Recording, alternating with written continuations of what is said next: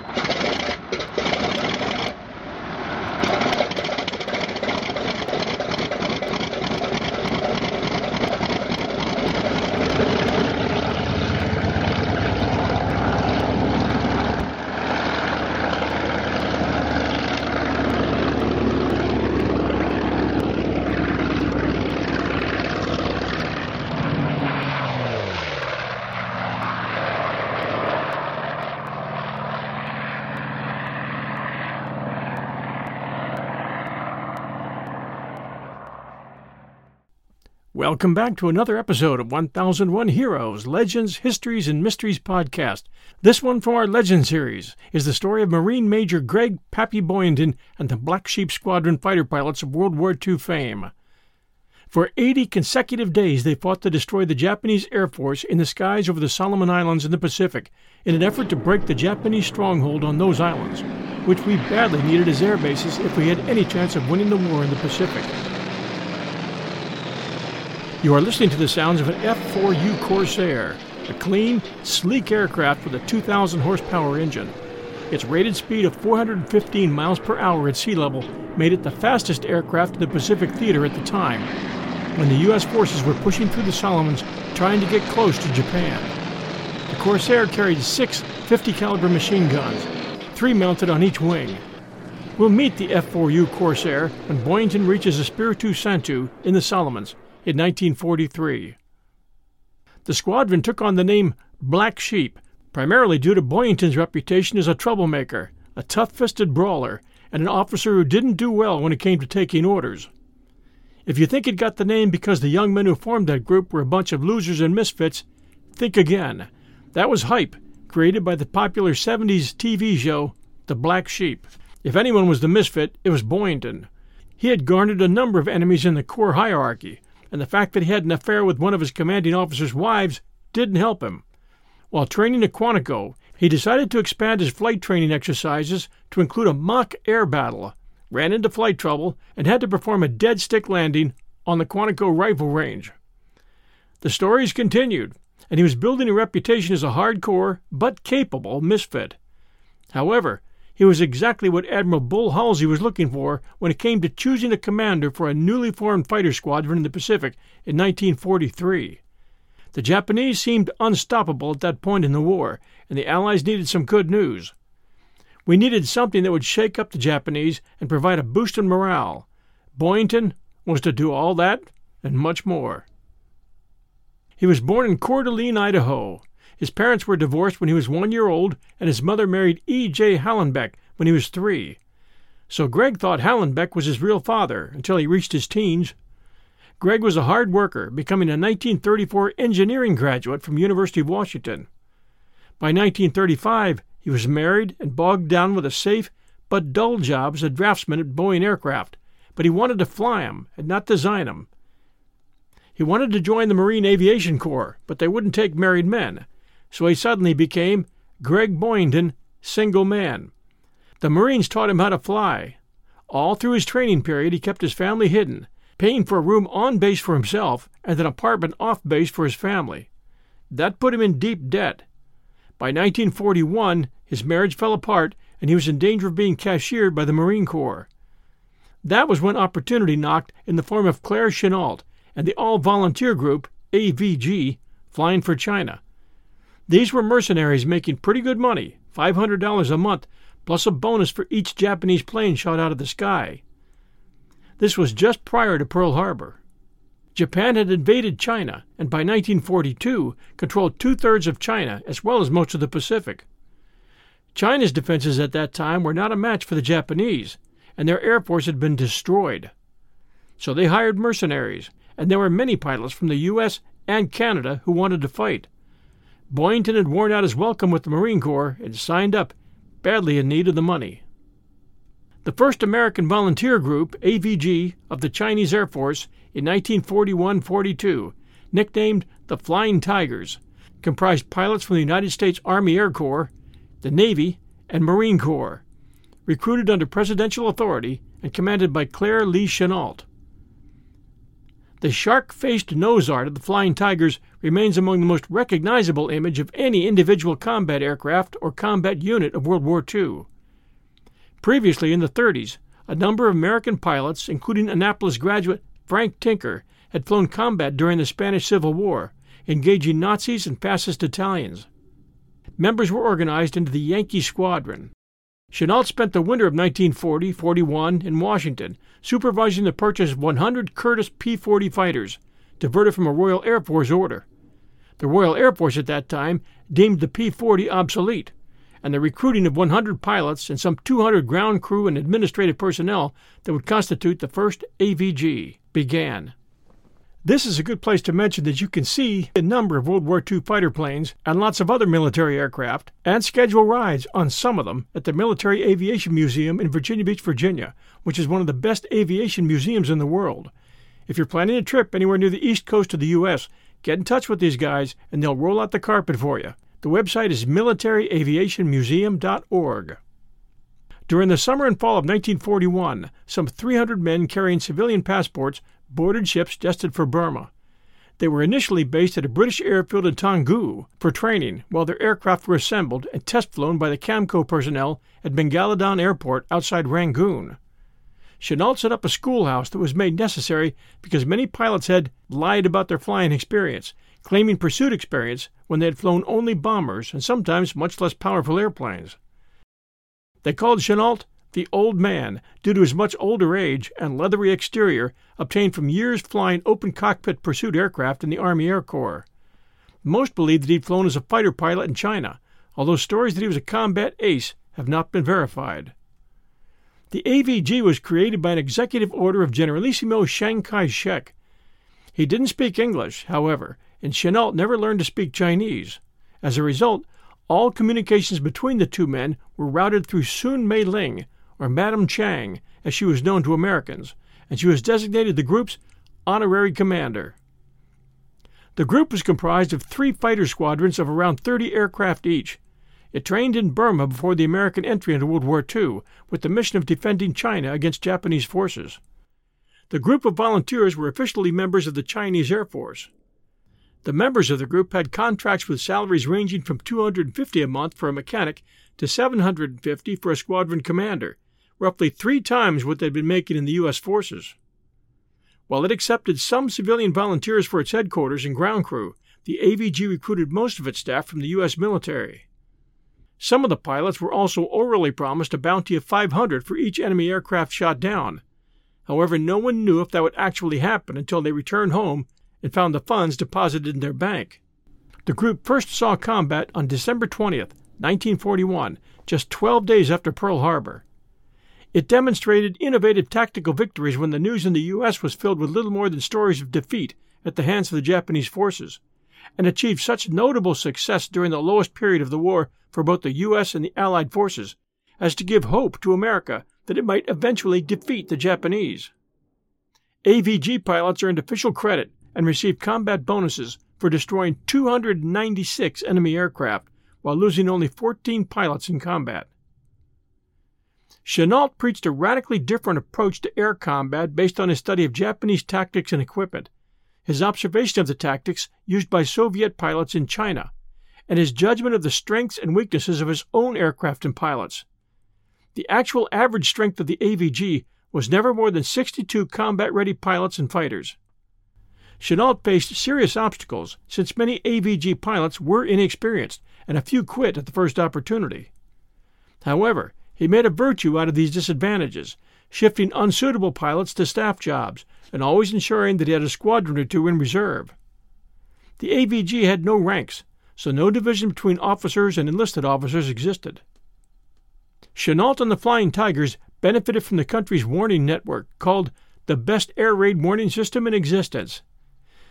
Starting from areas in Free China, in hundreds of small villages, in lonely outposts, in hills and caves, stretching from near Canton through all Free China to the capital in Chongqing and to Lanzhou, far northwest, were a maze of alarm stations equipped with radios and telephones that gave instant warning of the approach of Japanese planes.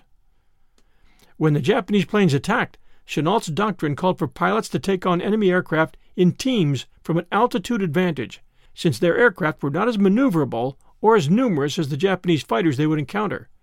He prohibited his pilots from entering into a turning flight with the nimble Japanese fighters, telling them to execute a diving or slashing attack and to dive away to set up for another attack.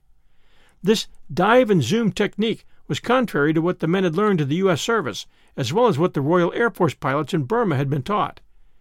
It had been used successfully, however, by Soviet units serving with the Chinese Air Force, and it was over China, flying against the fast and nimble Japanese Zeros, where Greg Boyington got his flying chops, flying the Curtiss Tomahawk 2B, which had been intended for the British Royal Air Force in North Africa. The Tomahawk 2B was similar to the U.S. Army's earlier P-40B model, and there is some evidence that Curtiss actually used leftover components from that model in building the fighters intended for China. The fighters were purchased without government-furnished equipment, such as reflector gun sights, radios, and wing guns. The lack of these items caused continual difficulties for the AVG in Burma and China.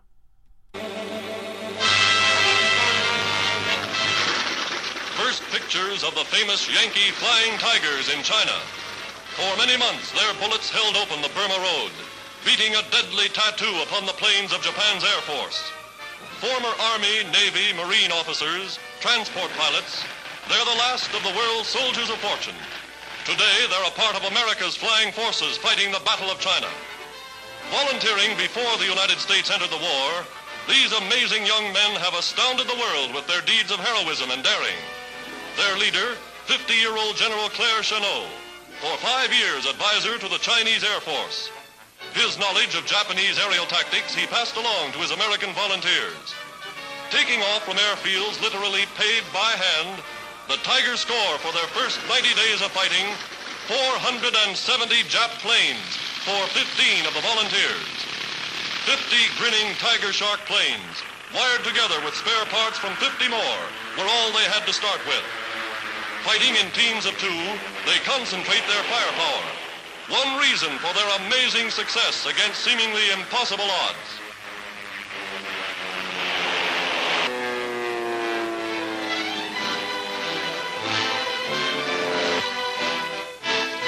General Chennault mapping the aerial raids the Japs fear above all.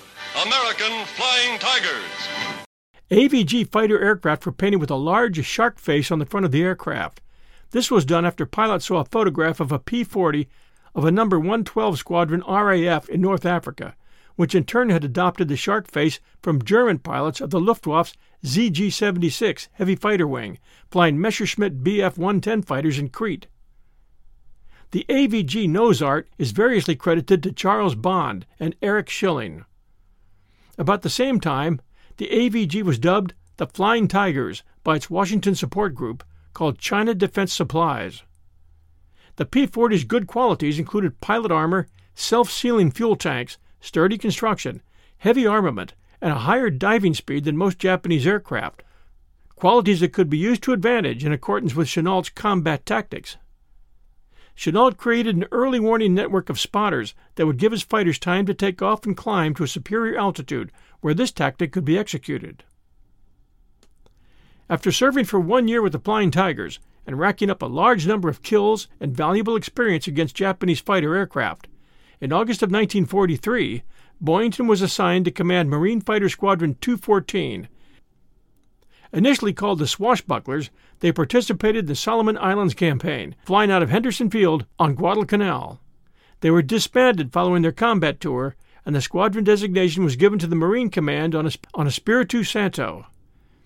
The Black Sheep first gathered in September 1943, when Admiral William Bull Halsey asked that an additional Marine squadron be immediately dispatched to assist his hotly contested Solomon Islands operation. Normally, squadrons were formed in the U.S. and trained together extensively before heading overseas. But in the urgency of the situation, a squadron was hastily assembled from replacement pilots and remnants from other units.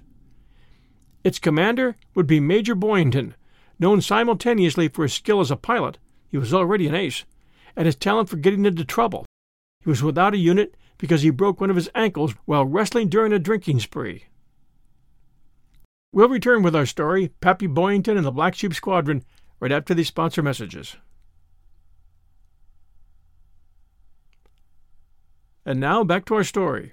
We are poor little lambs who have lost our way. Ba, ba, ba. We are little black sheep who have gone astray. Ba, ba, ba.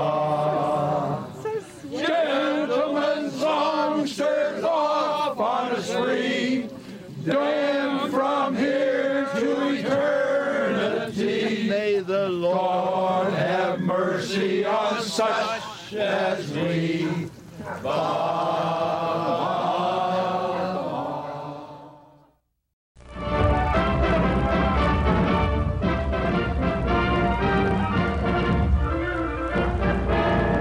Gregory Boyington, better known as, he wrote a memorable saga in aerial combat in the South Pacific in World War II. There were few fighter pilots who did not know his name and the daring of Major Pappy Boyington, famous Marine ace. The stories that came back from skies where air battle raged were to become legends. Pappy had left Pensacola to join Chennault's Flying Tigers. In 1943 came reinstatement in the Marines and a brilliant record of knocking down 25 Japanese planes before the year was out.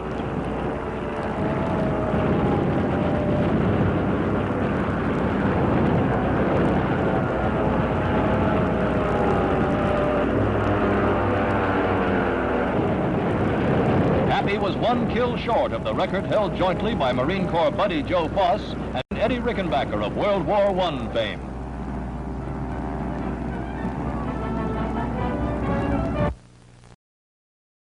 After 3 weeks of hurried training, the original unit of 28 pilots, only 3 had combat experience. 1 intelligence officer and 1 surgeon moved to its forward base at Munda in the Russell Islands on September 12th. The squadron was not assigned any aircraft or ancillary personnel at first and flew to Guadalcanal and later the Russell Islands in borrowed planes that were in less than satisfactory condition. On the evening of September 13th, 1943, the men of VMF 214 gathered in the commanding officer's hooch, during which time it was suggested that they needed a nickname. Originally, the squadron called itself Boyington's Bastards, after its new commander, after the fact that all of the pilots had been orphans and not attached to a squadron when they got together, and the fact they possessed few reliable planes and no mechanics. The following day, this new label was presented to the Marine Corps Public Information Officer on the island at the time. Captain Jack Deshant, and found to be unacceptable because civilian newspapers would never print it. Deshant then suggested the call sign Black Sheep because the expression meant essentially the same thing. The pilots ranged from experienced combat veterans, with several air-to-air victories to their credit, to new replacement pilots from the United States. Major Boyington and Major Stan Bailey were given permission to form the unassigned pilots into a squadron, with the understanding that they would have less than 4 weeks to have them fully trained and ready for combat. They chose for their badge the Black Shield of Illegitimacy, the bar sinister, a black sheep superimposed, surrounded by a circle of 12 stars, and crowned with the image of their aircraft, the F-4U Corsair, manufactured by Chance Voigt. The number of kills recorded by the Black Sheep quickly soared during the group's first combat tour. To garner favorable publicity, Intelligence Officer Walton provided Chicago Daily News correspondent George Weller with statistics about the unit and its various pilots, which Weller turned into a popular syndicated series that appeared throughout the United States and other Allied nations. Walton, by the way, wrote a tremendous book called Once They Were Eagles, which I highly recommend you find. In an article in a 2006 issue of Aviation History magazine, Black Sheep pilot Fred Avey, who had joined the squadron in November of 1943, in time for its second combat tour, commented on the following. I came in with 3 other new pilots, and we were readily accepted by the unit. After all, they needed replacements for 4 men who had been killed in action. Ironically, I was the only one of the 4 new pilots who made it out alive. The other 3 were shot down on the same day. Avey fit in well with his new squadron. They called me Tiger, he said, because I was so mean in the air. I always wanted to be a fighter pilot because it meant you had to get up there and fight, and when I went into combat, I went for the nearest enemy plane I could find. Besides an aggressive attitude, Avey believes a fighter pilot needed 3 talents: excellent eyesight, top-notch flying skill, and the ability to recognize a good situation from a bad one. For instance, he said, you could be a long way below the enemy, but you didn't want to climb up at them because you might run out of airspeed and stall out. 4 Zeros flew over me in a tight formation near Bougainville, and maybe I could have shot down 1 or 2, but the others would have nailed me. You have to know when to attack and when not to. Avey said he believes the Black Sheep Squadron earned its excellent reputation because, he said, we flew harder and tried harder to be the best. With Boyington's extensive combat experience, his colorful personality, and his friendly relationship with the press, the unit was always in the national spotlight. The Black Sheep Squadron fought for 84 days. They met the Japanese over their own fields and territory and piled up a record of 203 planes destroyed or damaged, produced 9 fighter aces with 97 confirmed air-to-air kills, sank several troop transports and supply ships, destroyed many installations, in addition to numerous other victories. For their actions, the original Black Sheep were awarded the Presidential Unit Citation for Extraordinary Heroism in Action. Following their first combat tour, 26 pilots from the squadron left the airfield at Munda for a week of rest and relaxation in Sydney, Australia, where they holed up in the Australia Hotel. On January 3, 1944, Boyington tied Joe Foss's American record of 26 enemy planes destroyed before being shot down. Major Pappy Boyington returned with other aircraft from an Allied raid over the Japanese stronghold at Rabaul late in December 43. He had raised his total to just shy of the record, and now was anxious to get his 26th plane. He knew his tour of combat duty was drawing rapidly to an end, and he lived for one thing: to shoot down that last plane.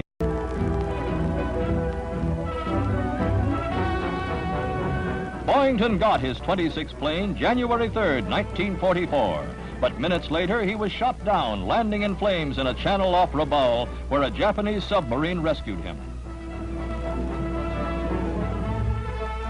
He spent 20 months in the toughest enemy prison camps, but Pappy was to come back from the dead, finally liberated on August 29, 1945, to return to Oakland, California. They welcomed him like the hero he was and listened to his grim account of the infamous Ofuna prison.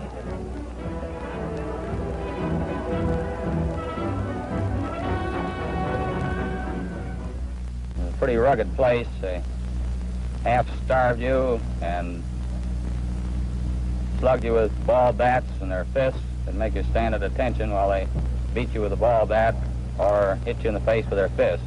This went on practically every day we were there. or they'd make you clean up the decks with a swab while they chased you down the hall while you were bent over pushing a swab with a ball bat. That's mighty uncomfortable. On that mission, 48 American fighters, including 4 planes from the Black Sheep Squadron, had been sent on a fighter sweep over Rabaul. Boyington was the tactical commander of the flight and arrived over the target at 8 o'clock in the morning. In the ensuing action, the major was seen to shoot down his 26th plane. He then became mixed in the general melee of diving, swooping planes, and was not seen or heard from again during the battle, nor did he return with his squadron.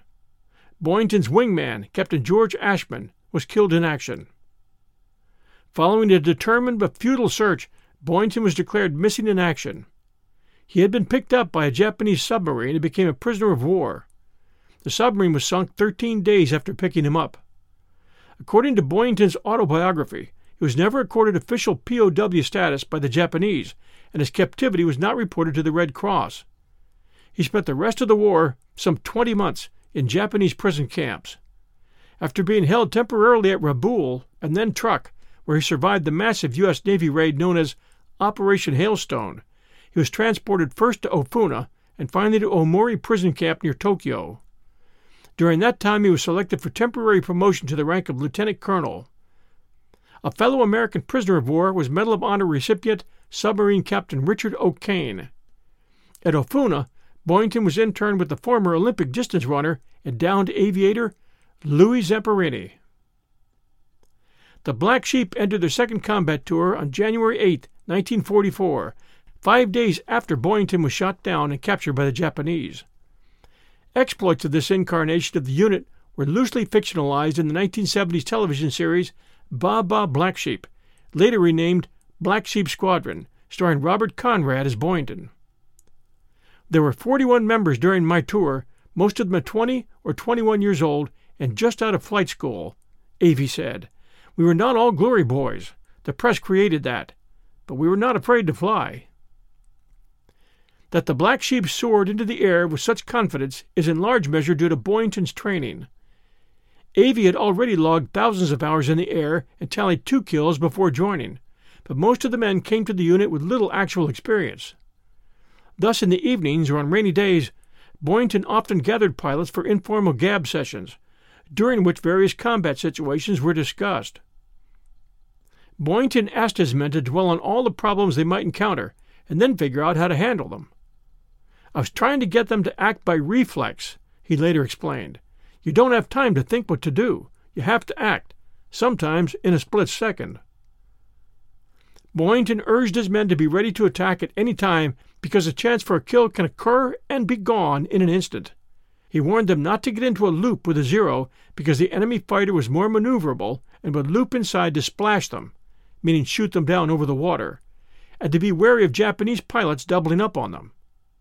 When you have an easy shot on an enemy plane and they're in a gentle turn, look for a catch.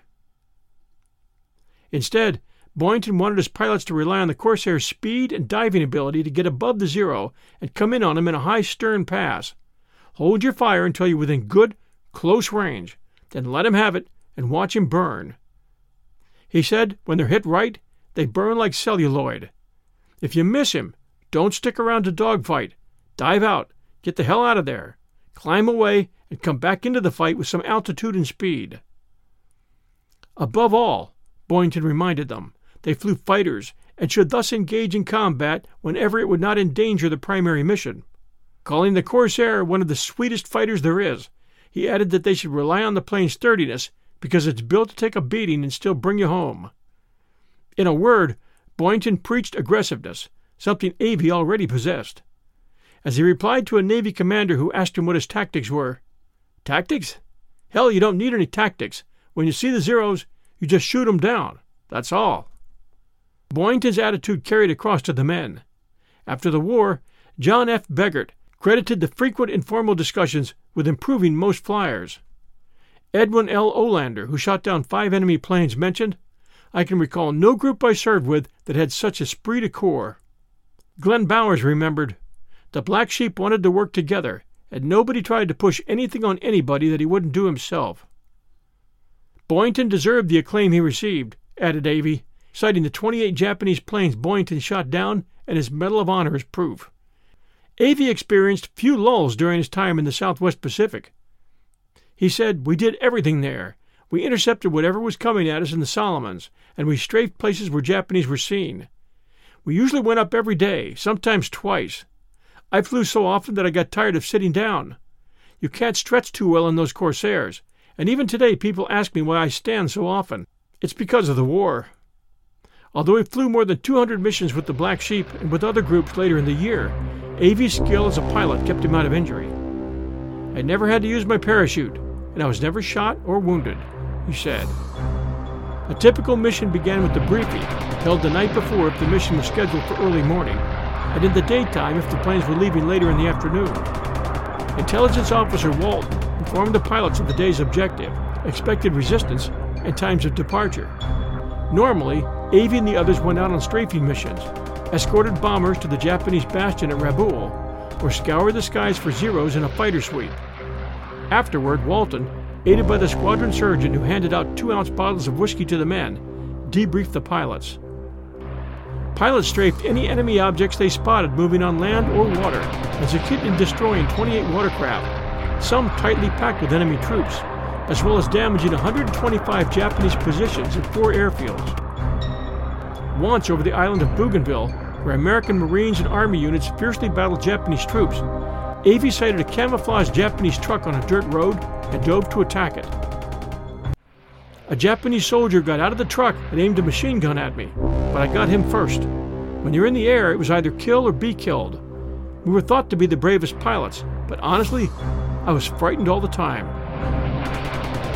The Black Sheep often escorted American bombers on runs over Rabaul. These missions entailed flying long stretches. This could be very boring, but you had to keep watching for the enemy, Avey said, followed by brief moments of terror while over the target. The Japanese had 5 airfields at Rabaul, so we always knew there'd be all kinds of anti-aircraft. That flak was scary. It burst all around you, and was so thick you could hardly see the target. No matter which way you turned, there was flak, so the best tactic was just fly straight ahead, do your job, and get out. Dogfights presented a different type of challenge to Avey and the other pilots. I flew into a lot of those, and I always wondered about 2 things. Would I make it back, and would my plane be intact so I could land it? When a dogfight began, I headed for the nearest Zero and hoped my luck held out. There was no way I could check what was behind me, but I watched my front and sides as much as possible. Black Sheep John F. Bolt, credited with 6 kills, claimed he charged into a dogfight with the attitude that the first enemy he saw was a dead man, and I didn't care where he was or how many protectors he had. He was a dead man. Luck played an important part in helping Avey survive his numerous encounters. One time, 4 Zeros flew 1,000 feet above without spotting Avey. "I would have been dead if they'd seen me," he said. A tremendous burst of anti-aircraft fire over Bougainville actually flipped his Corsair upside down, but Avey was able to right the plane and safely return to his base. He's thankful for his good fortune every time he thinks of a comrade who died when his plane exploded in midair. An ordnance man on the ground failed to attach the bombs properly. They went off prematurely and killed him. He died because of a mistake. He was the father of baby twins that he never saw. He only had their pictures. That could just as easily have been me.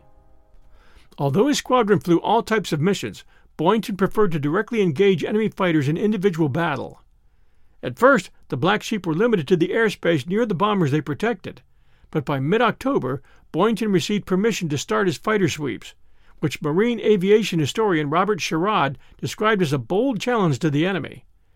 "There's nothing devious about a fighter sweep," Sherrod wrote. "It is a head-on attack whose primary goal is to down enemy planes." The most furious fighter sweeps occurred near Rabaul.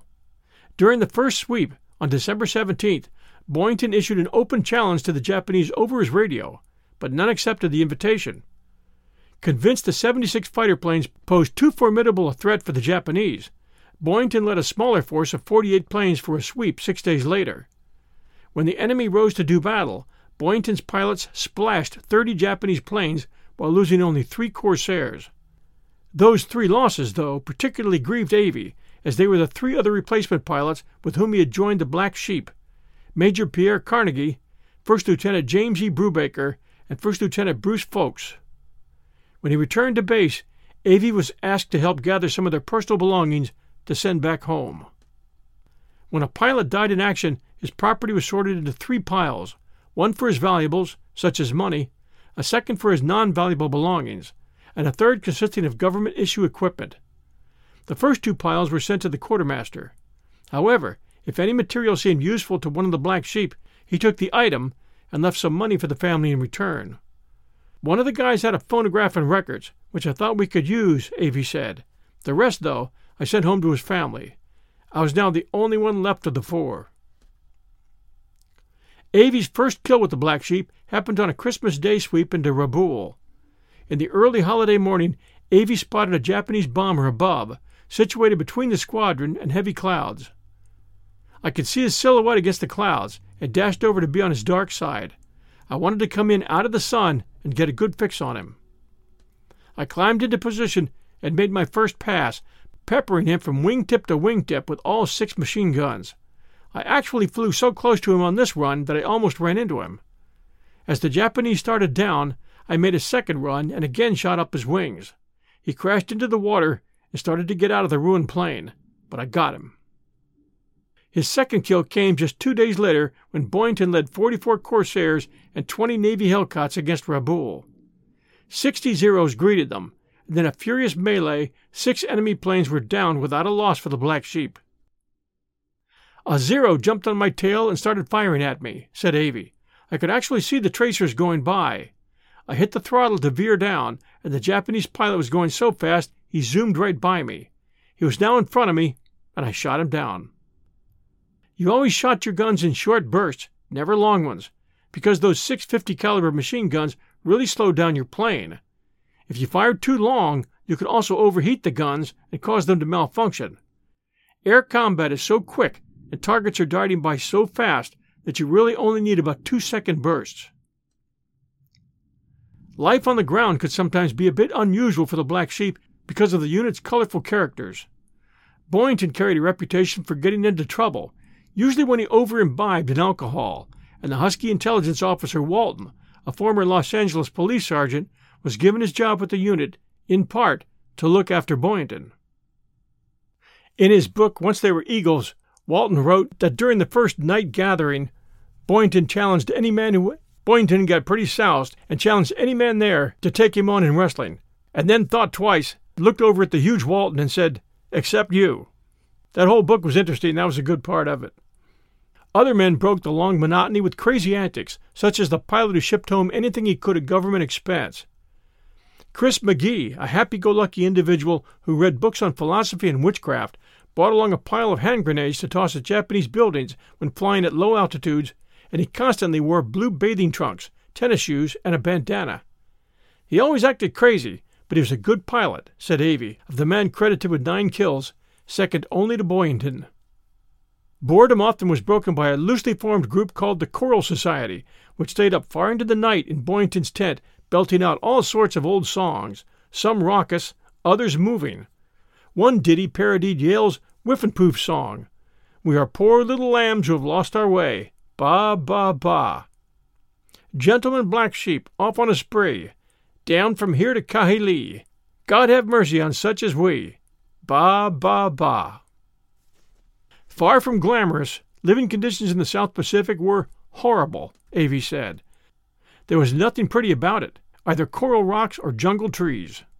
Their bases at Munda, the Russells, or Vella La Vella were cramped, experienced heavy rains at times, and were sweltering in the heat because of their proximity to the equator. Mosquitoes and big black ants were everywhere, he said. At night we would catch 6-inch salamanders and put them in our bedding. They helped keep the mosquitoes away. One morning one of our pilots was bit by a scorpion that had crawled into his pants overnight. When he put on his pants, the thing bit him. I also remember once on Vella La Vella looking down at the other end of the runway and seeing a huge mass of red crabs crossing over to get to the sea. The food fit in with their miserable living quarters, said Avey, although gradually everyone got used to it. Once, however, the unit ran out of food, and the black sheep had to eat Spam 3 times a day for a month. I haven't eaten Spam since, Avey reflected. "There wasn't much to do once it got dark," he said. "Our quarters were blacked out except for tiny blue lights on the floor, and we had no radio. It seemed like I was in the South Pacific all my life." Some nights could stretch endlessly because the Japanese normally sent over planes to harass the exhausted pilots. When enemy planes were heard, Avey and the others dashed for foxholes dug outside of their tents. I slept with a pistol under my pillow just in case. Early one morning, a group of us gathered together to discuss our mission when we heard some planes. We all jumped into a large foxhole, but beating us to it was this dog that one guy kept around. It jumped quicker than we did. Rats were also common, and sometimes, when the foxholes got very wet, rats would slip in but couldn't get out. When the black sheep had to jump in the wet foxhole, they had to fight with the rats to throw them out. As the Black Sheep Squadron neared the end of its second 6-week tour, concern rose over Boyington's health. Reporters rarely left him alone as he neared the Marine record for most kills by a pilot, and the constant strain of dealing with the press, in addition to strenuous combat missions, took a toll on the squadron leader. He flew missions every day for correspondence, Avey said. They wanted him to break the record for downing Japanese planes. There were always 4 or 5 guys who wanted to interview him. I resented them because they should have let Boyington and us rest. They didn't think about what it was like for us. Boyington was tired and at times shouldn't have gone up, but he did. I wonder if that didn't have something to do with his being shot down and captured. As previously mentioned, on January 3, 1944, Boyington took off on a mission accompanied by a new wingman whose plane was damaged by Zeros near Rabaul. As the wingman headed down to the sea, Avey recalled, Boyington followed him yelling, "Bail out! Bail out!" The wingman didn't, but now Boyington was so low in altitude, the Zeros jumped all over him and got him. 4 Zeros strafed Boyington in the water for almost 20 minutes before a Japanese submarine picked him up. The Black Sheep scoured the skies seeking vengeance for their fallen leader, strafing barges and land targets and checking out any rumors about downed airmen sighted at sea. Nothing turned up, however, and on January 6th, the Black Sheep carried out their final mission as a unit. In 2 6-week combat tours, VMF 214 accumulated a stellar squadron record of 1,776 missions and 168 planes destroyed or damaged, earning 8 pilots ace status and the squadron a Presidential Unit citation. It took 5 kills to become an ace. The Black Sheep long had been recognized as one of the hardest-hitting and most eager teams of air fighters and a squadron which was nourished by the fighting competitive spirit of its lost skipper. The Black Sheep started as a squadron of nobodies, being formed from a collection of flyers and replacements on the spur of the moment. Within a matter of weeks, it became the best Japanese killing outfit in the Solomons, and, in some respects, the most unusual squadron to ever fly the South Pacific skies. When the war ended in August of 1945, Avery was at Pearl Harbor preparing to participate in the upcoming invasion of Japan. He remembers the day as though it were yesterday. A girl came up and cried on my shoulder. I told her I was going to the beach and asked if she wanted to come along. She couldn't, but she gave me the name of her girlfriend. The 2 of us went to the beach and had a party. Hawaii was crazy that night. All the lights could be turned on, and cars were driving up and down streets, dragging wash basins behind for noise. People were swimming in the ocean at 2 a.m. After World War II, during which Avey received the Distinguished Flying Cross, he remained in the Marines and flew jets during the Korean conflict, eventually rising to the rank of lieutenant colonel. Avey cringes at mention of the popular 1970s television show that pictured the unit as a hard-drinking bunch. Television made it look like all we did was party, but that was in no way true. We never went up drunk. The only thing accurate about the show was that we flew Corsairs. Avey was not upset when the television show gave different names to the squadron's pilots, because, he said, I did not want to be associated with the show anyway. He and other Black Sheep survivors let Boyington, who had served as the show's advisor, know how they felt during a 1976 squadron reunion in Hawaii. We all gave him hell for allowing them to do what they did, Avey said. Boyington realized how upset we were and apologized to us, and he was not one to apologize very often. During mid-August 1945, after the atomic bombs and the Japanese capitulation, Boyington was liberated from Japanese custody at Omori prison camp on August 29th. Boyington returned to the United States at Naval Air Station Alameda on September 12, 1945, where he was met by 21 former squadron members from BMF 214. That night, a party for him was held at the St. Francis Hotel in downtown San Francisco that was covered by Life magazine. The coverage of the party marked the first time that the magazine had ever shown people consuming alcohol. Prior to his arrival, on September 6th, he accepted his temporary lieutenant colonel's commission in the Marine Corps. Shortly after his return to the U.S. as a lieutenant colonel, Boyington was ordered to Washington to receive the nation's highest honor, the Medal of Honor, from the President. The medal had been awarded by the late President, Franklin Delano Roosevelt, in March of 1944, and held in the Capitol until such time as he could receive it. On October 4, 1945, Boyington received the Navy Cross from the Commandant of the Marine Corps for the Rabaul raid. The following day, Nimitz Day, he and other sailors and Marines were decorated at the White House by President Harry S. Truman. Following the receipt of his Medal of Honor and Navy Cross, Boyington made a victory bond tour. Originally ordered to the Marine Corps schools, Quantico, he was later directed to report to the Commanding General, Marine Air West Coast, Marine Corps Air Depot, Miramar, San Diego, California. He retired from the Marine Corps on August 1, 1947, and because he was specially commended for the performance of duty in actual combat, he was promoted to colonel. Boyington was a tough, hard-living character who was known for being unorthodox. He was also a heavy drinker, which plagued him in the years after the war, and possibly contributed to his multiple divorces. He freely admitted that during the 2 years he spent as a POW, his health improved due to the enforced sobriety.